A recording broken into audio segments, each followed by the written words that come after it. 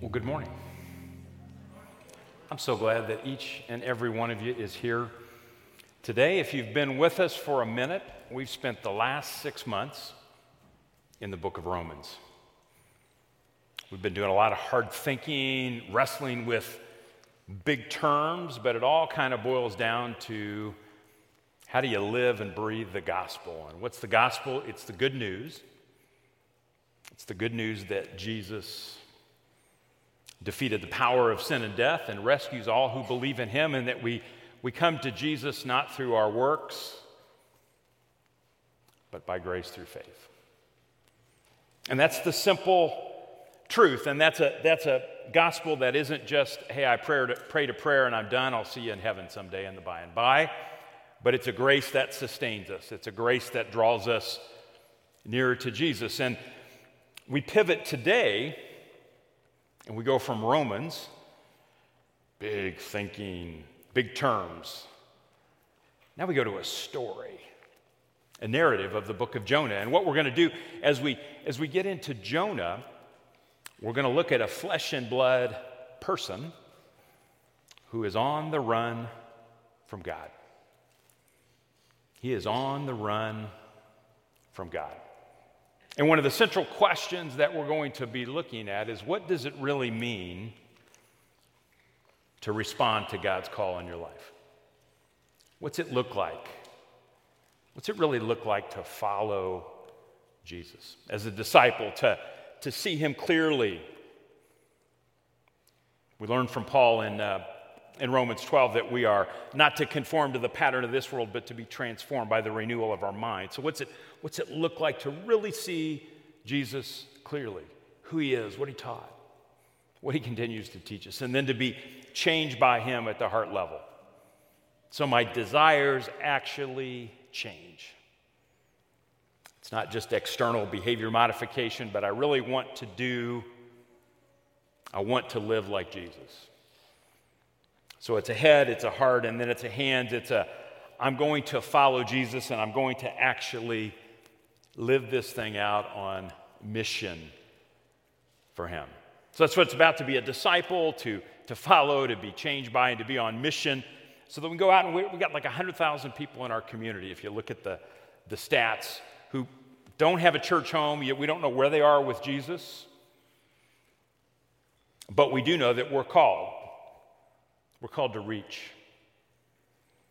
So there's a challenge in the book of Jonah that is before us today. But when we look at Jonah, we got to do some pre-work. We got to do some pre-work. You got to think about Jonah for just a second. What do you think of when you think of Jonah? If you're new to the Bible, you're going to say, wow, first of all, let me just say this. If you're new to the Bible, I'm so glad you're here. I am so glad you're here. If you don't like reading the Bible, I am so glad you're here. If you have trouble understanding the Bible, I am so glad that you are here.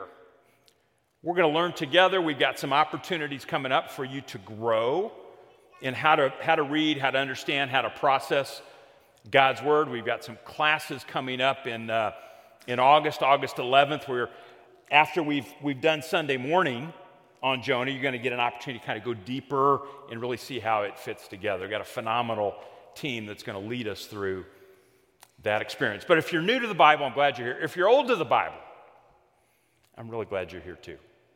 One of the things we value as a church is we're not all like expert theologians, and we're not all just getting started. We got a nice mix. We got a nice range of folks, and we can learn from one another, because I believe there's something about being gathered together around God's Word that really matters. That really matters, being together. Now, if you've got some experience with Jonah, maybe you have kind of the kids' version of Jonah. I believe there's a cucumber and a tomato that did some things with Jonah, maybe, which is all good. Maybe you've got a children's version of Jonah. And it goes something like, well, Jonah got this call to go to Nineveh. He refused. They throw him overboard. He gets swallowed by a whale. He gets spit up. He preaches to the Ninevites they repent, everything is glorious. How many of you know that version of Jonah? Some of you have that version of Jonah. That's not the real Jonah. Spoiler alert, it's only 4 chapters. It's like less than 50 verses. But Jonah's not a real heroic dude. I've spent a lot of time with Jonah in the last couple of weeks. And you know what? I don't really like Jonah. And you know why I really don't like Jonah? When I look at Jonah, I look in the mirror. So I get the privilege of passing on that conviction to you this morning. But when you go to chapter 4 in Jonah, so Jonah gets this call, hey, go preach to the Ninevites. He's going to flee, all this kind of stuff. And then he finally repents. And he goes and he's going to preach. He preaches like a 5-word sermon. And like the whole city repents. They change. Even the cows repent, the text says. This is an over-the-top book. But even the cows repent. Now, if I preached a sermon like that and like everybody came to Jesus and was repenting and all that, I would like glide off the stage and feel phenomenal. What is Jonah's response? But to Jonah, this seemed very wrong, and he became angry. He prayed to the Lord, "Isn't this what I said, Lord, when I was still at home? That is what I tried to forestall by fleeing to Tarshish. I knew that you are a gracious and compassionate God, slow to anger and abounding in love, a God who relents from sending calamity. Now, Lord, take away my life, for it is better for me to die than to live." This is our hero, Jonah. It's kind of a rough story. If you just have the kids' version of Jonah, it's time to grow up in that, and we'll understand it. We'll see how it can apply to us. Now, this is a narrative. This is a story. When we read the Bible, we read a narrative. We read a story a little bit differently than we might read an argument or a letter from Paul. But even though it's different, what we're going to see is that in Jonah, we see the character of God revealed. You just heard that in Jonah 4. We're going to see how Jonah points to Jesus, and it's not simply a story with a nice moral lesson. Maybe some of you, I kind of grew up this way a little bit, especially with the Old Testament, that I read it, and it just gets, all the rough edges get shaved off a little bit. And it can kind of turn into just a nice moral story. Be nice, don't gossip, don't do, those things are all good, but there's something deeper going on here that we want to get to. Now, Jonah, at one level, it's history. Okay, I believe, and I believe with most of the scholars that would say, yes, this actually happened. This actually happened, that Jonah's a real person, this stuff really happened, and some people were like, well, are you kidding me? How could somebody, get swallowed up by a fish and stay there 3 days and come out alive? It's called a miracle. It's called a miracle. Now, was the creation of the world a miracle? Something from nothing. This cross over here is kind of a big deal. That represents a miracle, that Jesus died and he actually rose. If those things are true, then I think God could keep somebody alive in the belly of a fish for a few days. Now, it's historical. At the same time, the storyteller is going to mess with you a little bit. This story has been shaped to make you think a little bit. If you're a Saturday Night Live fan, can we say that in church? There's a lot of satire in here. At some level, Jonah's going to be held up and satirized a little bit. It's going to be a rough story for him. But again, that camera is going to point back to us here eventually. As I was thinking through Jonah and thinking about how to present it for a few weeks here, one of the questions I asked myself is, why does God communicate to us in stories? Why? Why stories? There's plenty of commandments. There's some do this and don't do this in the Bible. How many of you really appreciate that all the time? Whenever somebody says, do this, stop this, thank you. Thank you for pointing out what I already knew, and I will change immediately. I'll just keep trying harder, and life generally doesn't work that way. Parents out there, can I get an amen? Here's the deal, though. Here's what a story does. When I read a story, I get drawn into it because it's indirect. It's the indirect approach. Oh, I'm into the story. It works on my heart a little bit. Oh. So that's the process we're going to go through. It engages our imagination and our emotions. And ultimately, when we read Jonah, we read ourselves. When you and I read Jonah, we read ourselves. Now, we got to go through a little bit of a process. First, we want to understand. We want understanding to read the story, but we need humility. Humility, not pride, humility to be read by the story. And then we need faith to live it out. Let's go. Jonah 1, verse 1. Matt read it. We're going to revisit it. I want to highlight a few things, and then we'll meddle a little bit. So here we go. The word of the Lord came to Jonah, son of Amittai. Go to the great city of Nineveh and preach against it, because its wickedness has come up before me. Now, Jonah starts like a lot of the other minor prophets. The word of the Lord came to blank. Here's the word. Hosea, Joel, Amos, Obadiah, Micah, all those folks. Jonah's going to respond a little bit differently, but what you need to see that the book of Jonah is actually about Jonah, not so much about what he says. It's unlike any of the other prophets. We're going to hold up Jonah to the light of scrutiny. Jonah's called to go to Nineveh.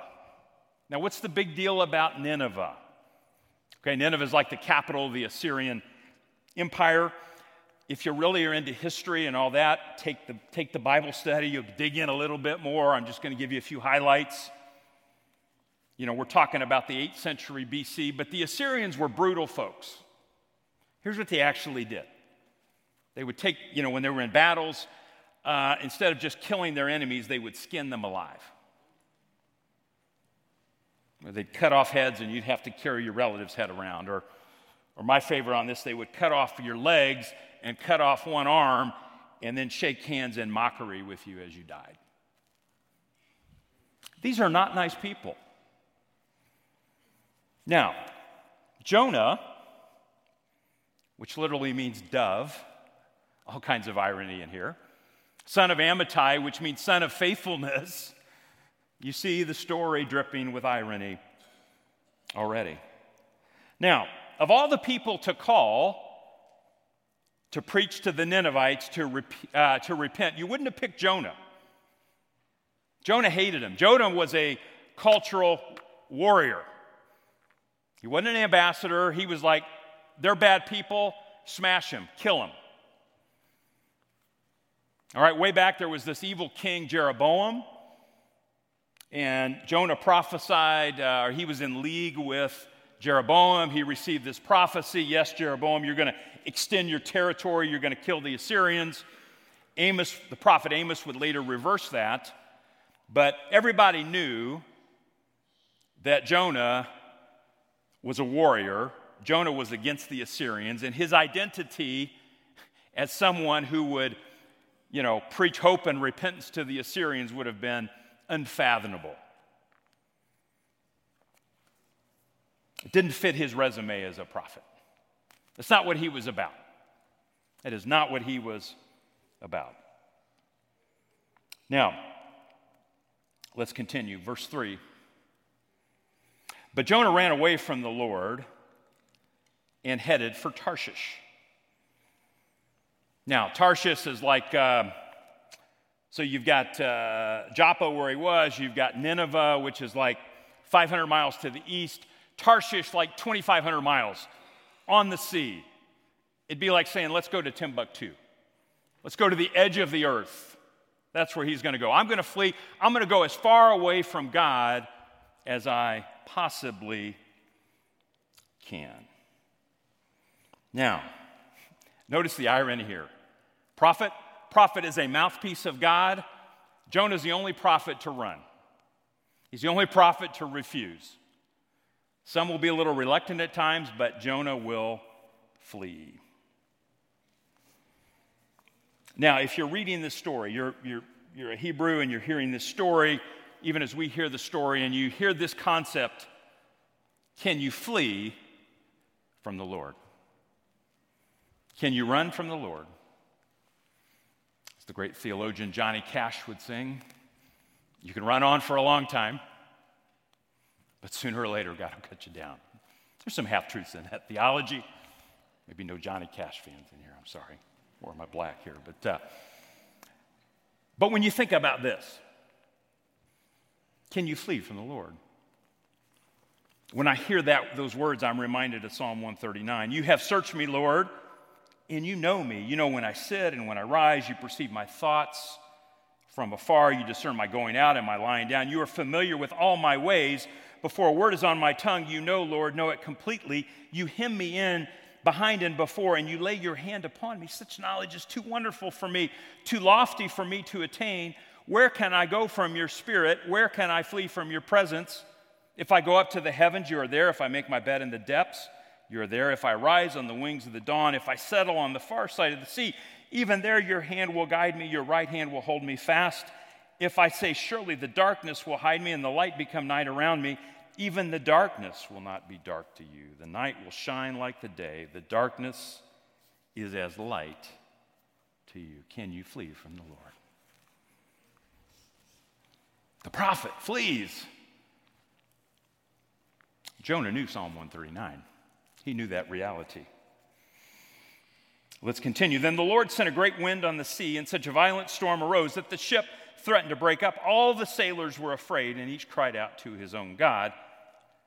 And they threw the cargo into the sea to lighten the ship. Now, I want you to notice something in the story, and this is why we're rereading it. I want you to hold up the behavior of Jonah and the behavior of the sailors. But Jonah had gone below deck, where he lay down and fell into a deep sleep. The captain said to him, or went to him and said, "How can you sleep? Get up and call on your God. Maybe he will take notice of us so that we will not perish." Does that sound like a pretty reasonable thing to do? Yes. What you see in Jonah is the good guys are bad and the bad guys are good. It's flipped. It's flipped.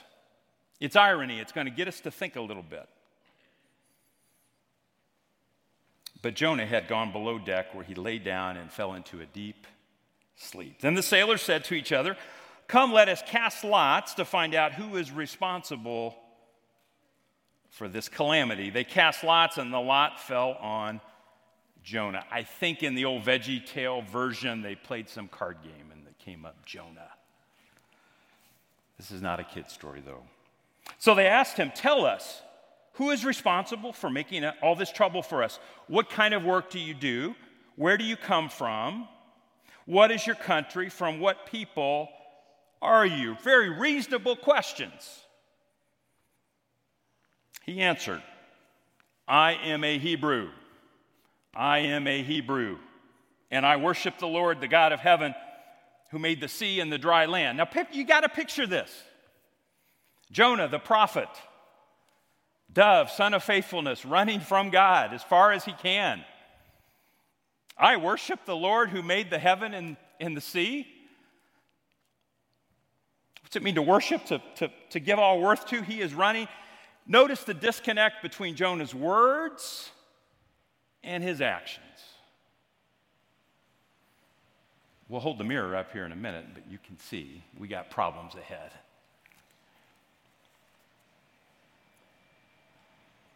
This terrified them, and they asked, "What have you done?" They knew he was running away from the Lord because he had already told them so.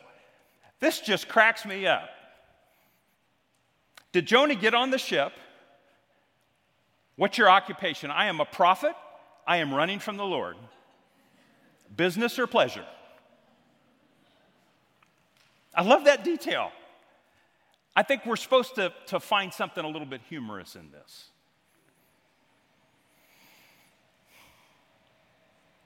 The sea was getting rougher and rougher, so they asked him, "What should we do to you to make the sea calm down for us?"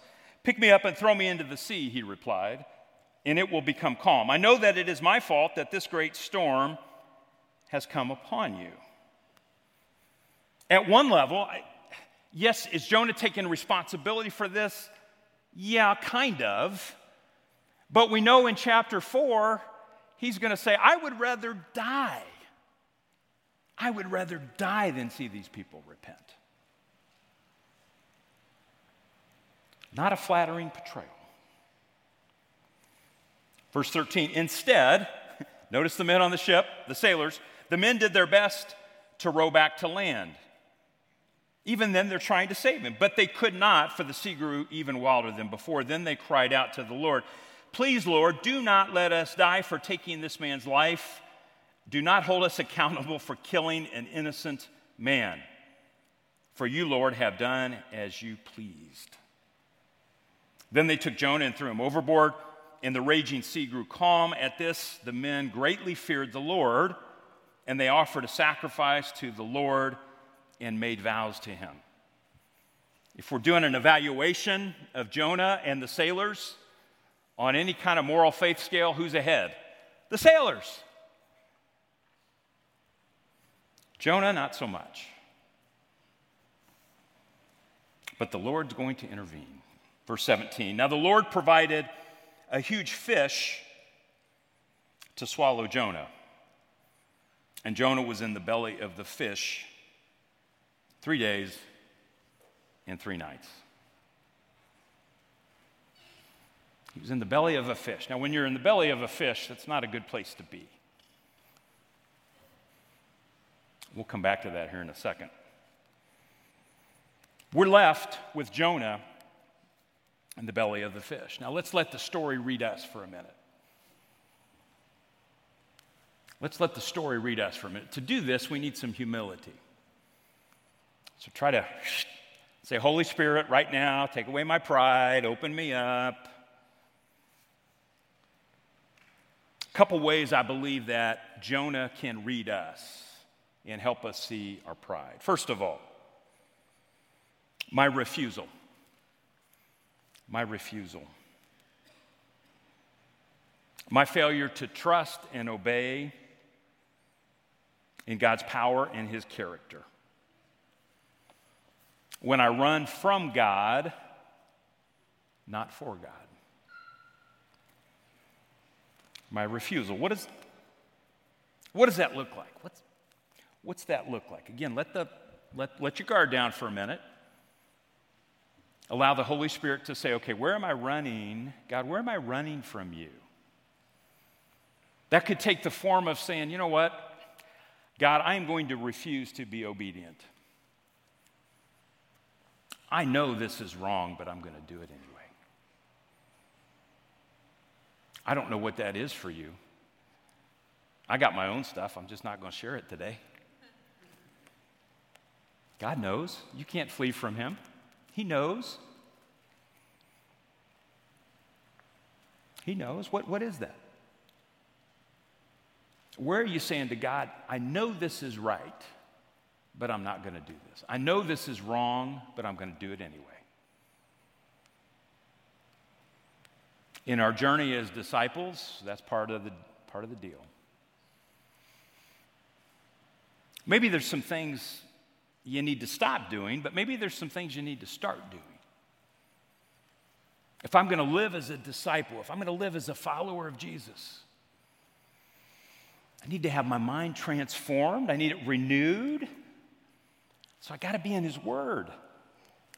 If I want to see Jesus clearly, I need to be in his word. To be in his word, I got to carve out some time. Got to carve out some time. And I know that's really hard. Carving out time for a lot of us is really, really hard because we can't always see the investment. We can't always see the benefit. It's just hard. But you walk into a church service and the preacher says, hey, read your Bible more. That's not a revelation.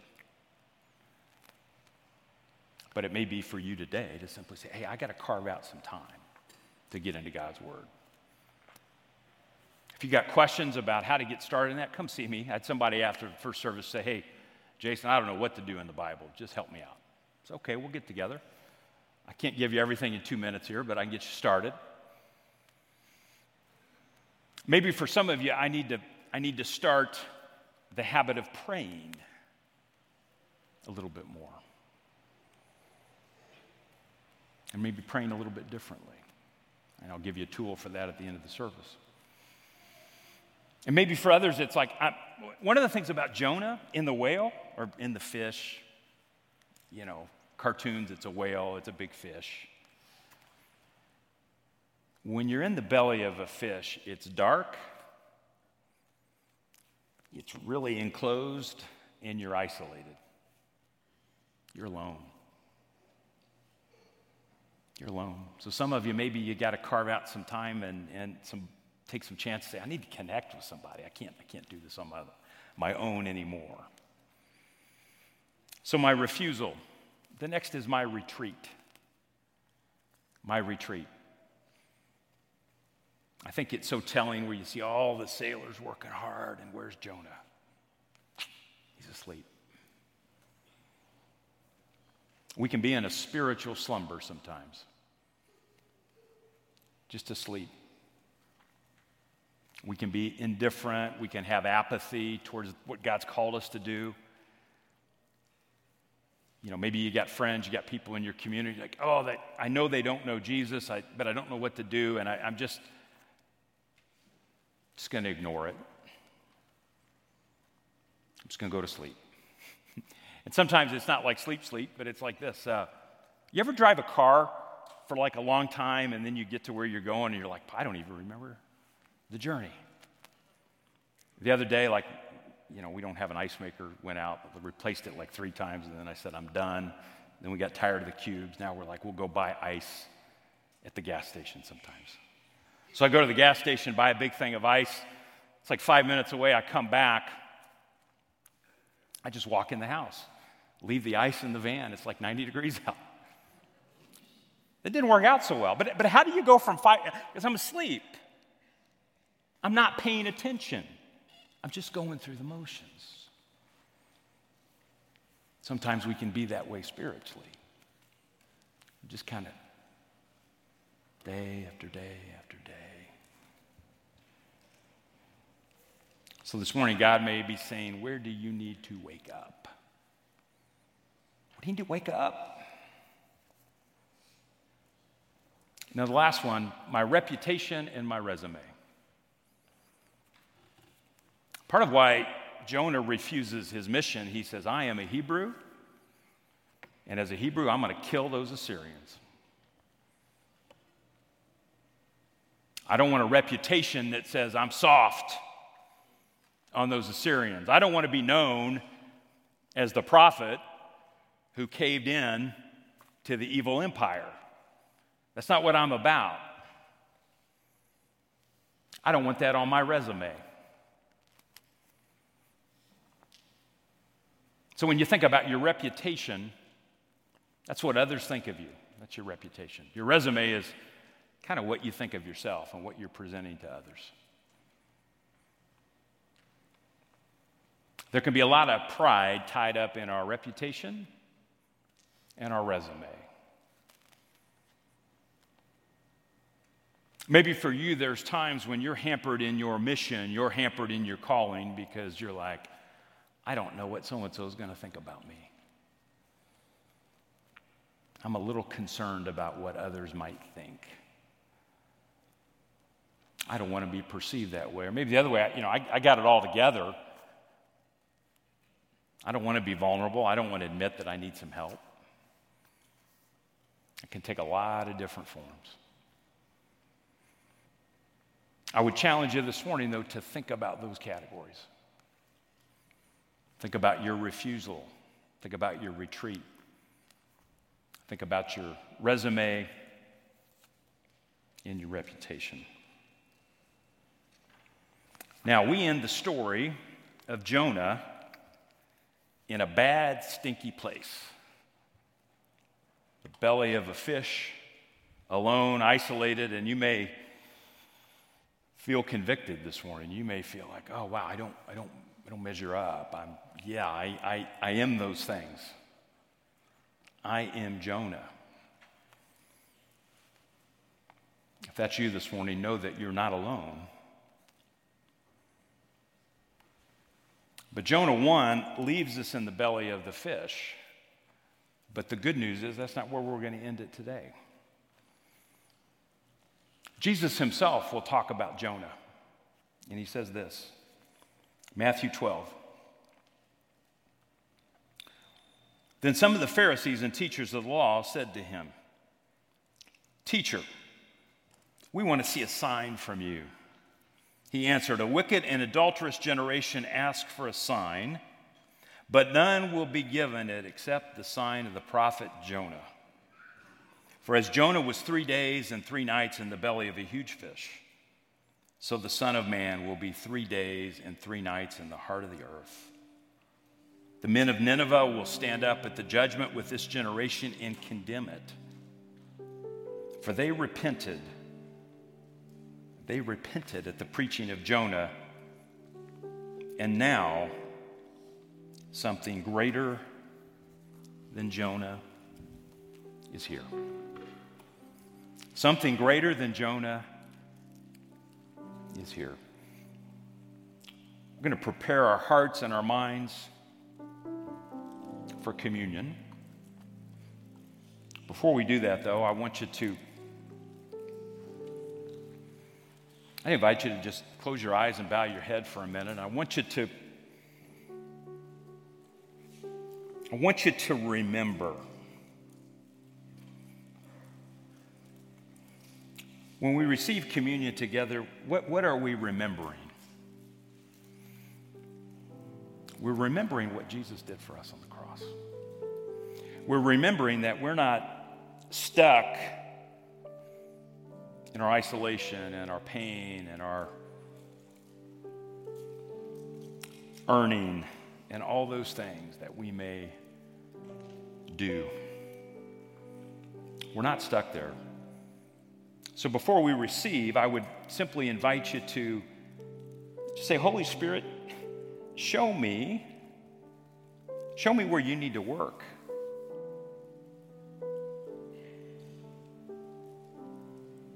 Show me."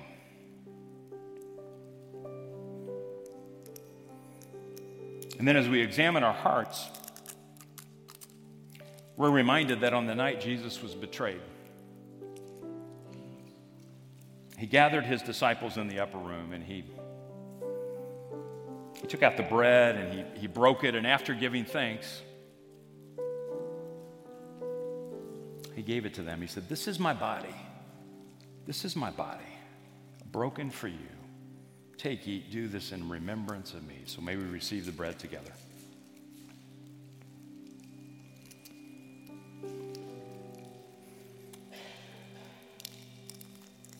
And in the same way, Jesus took the cup.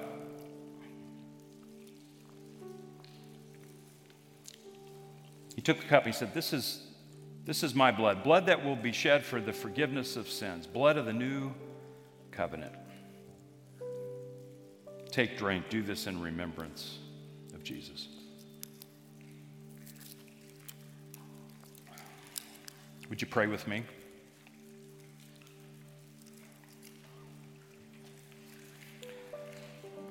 Father, as we continue to reflect,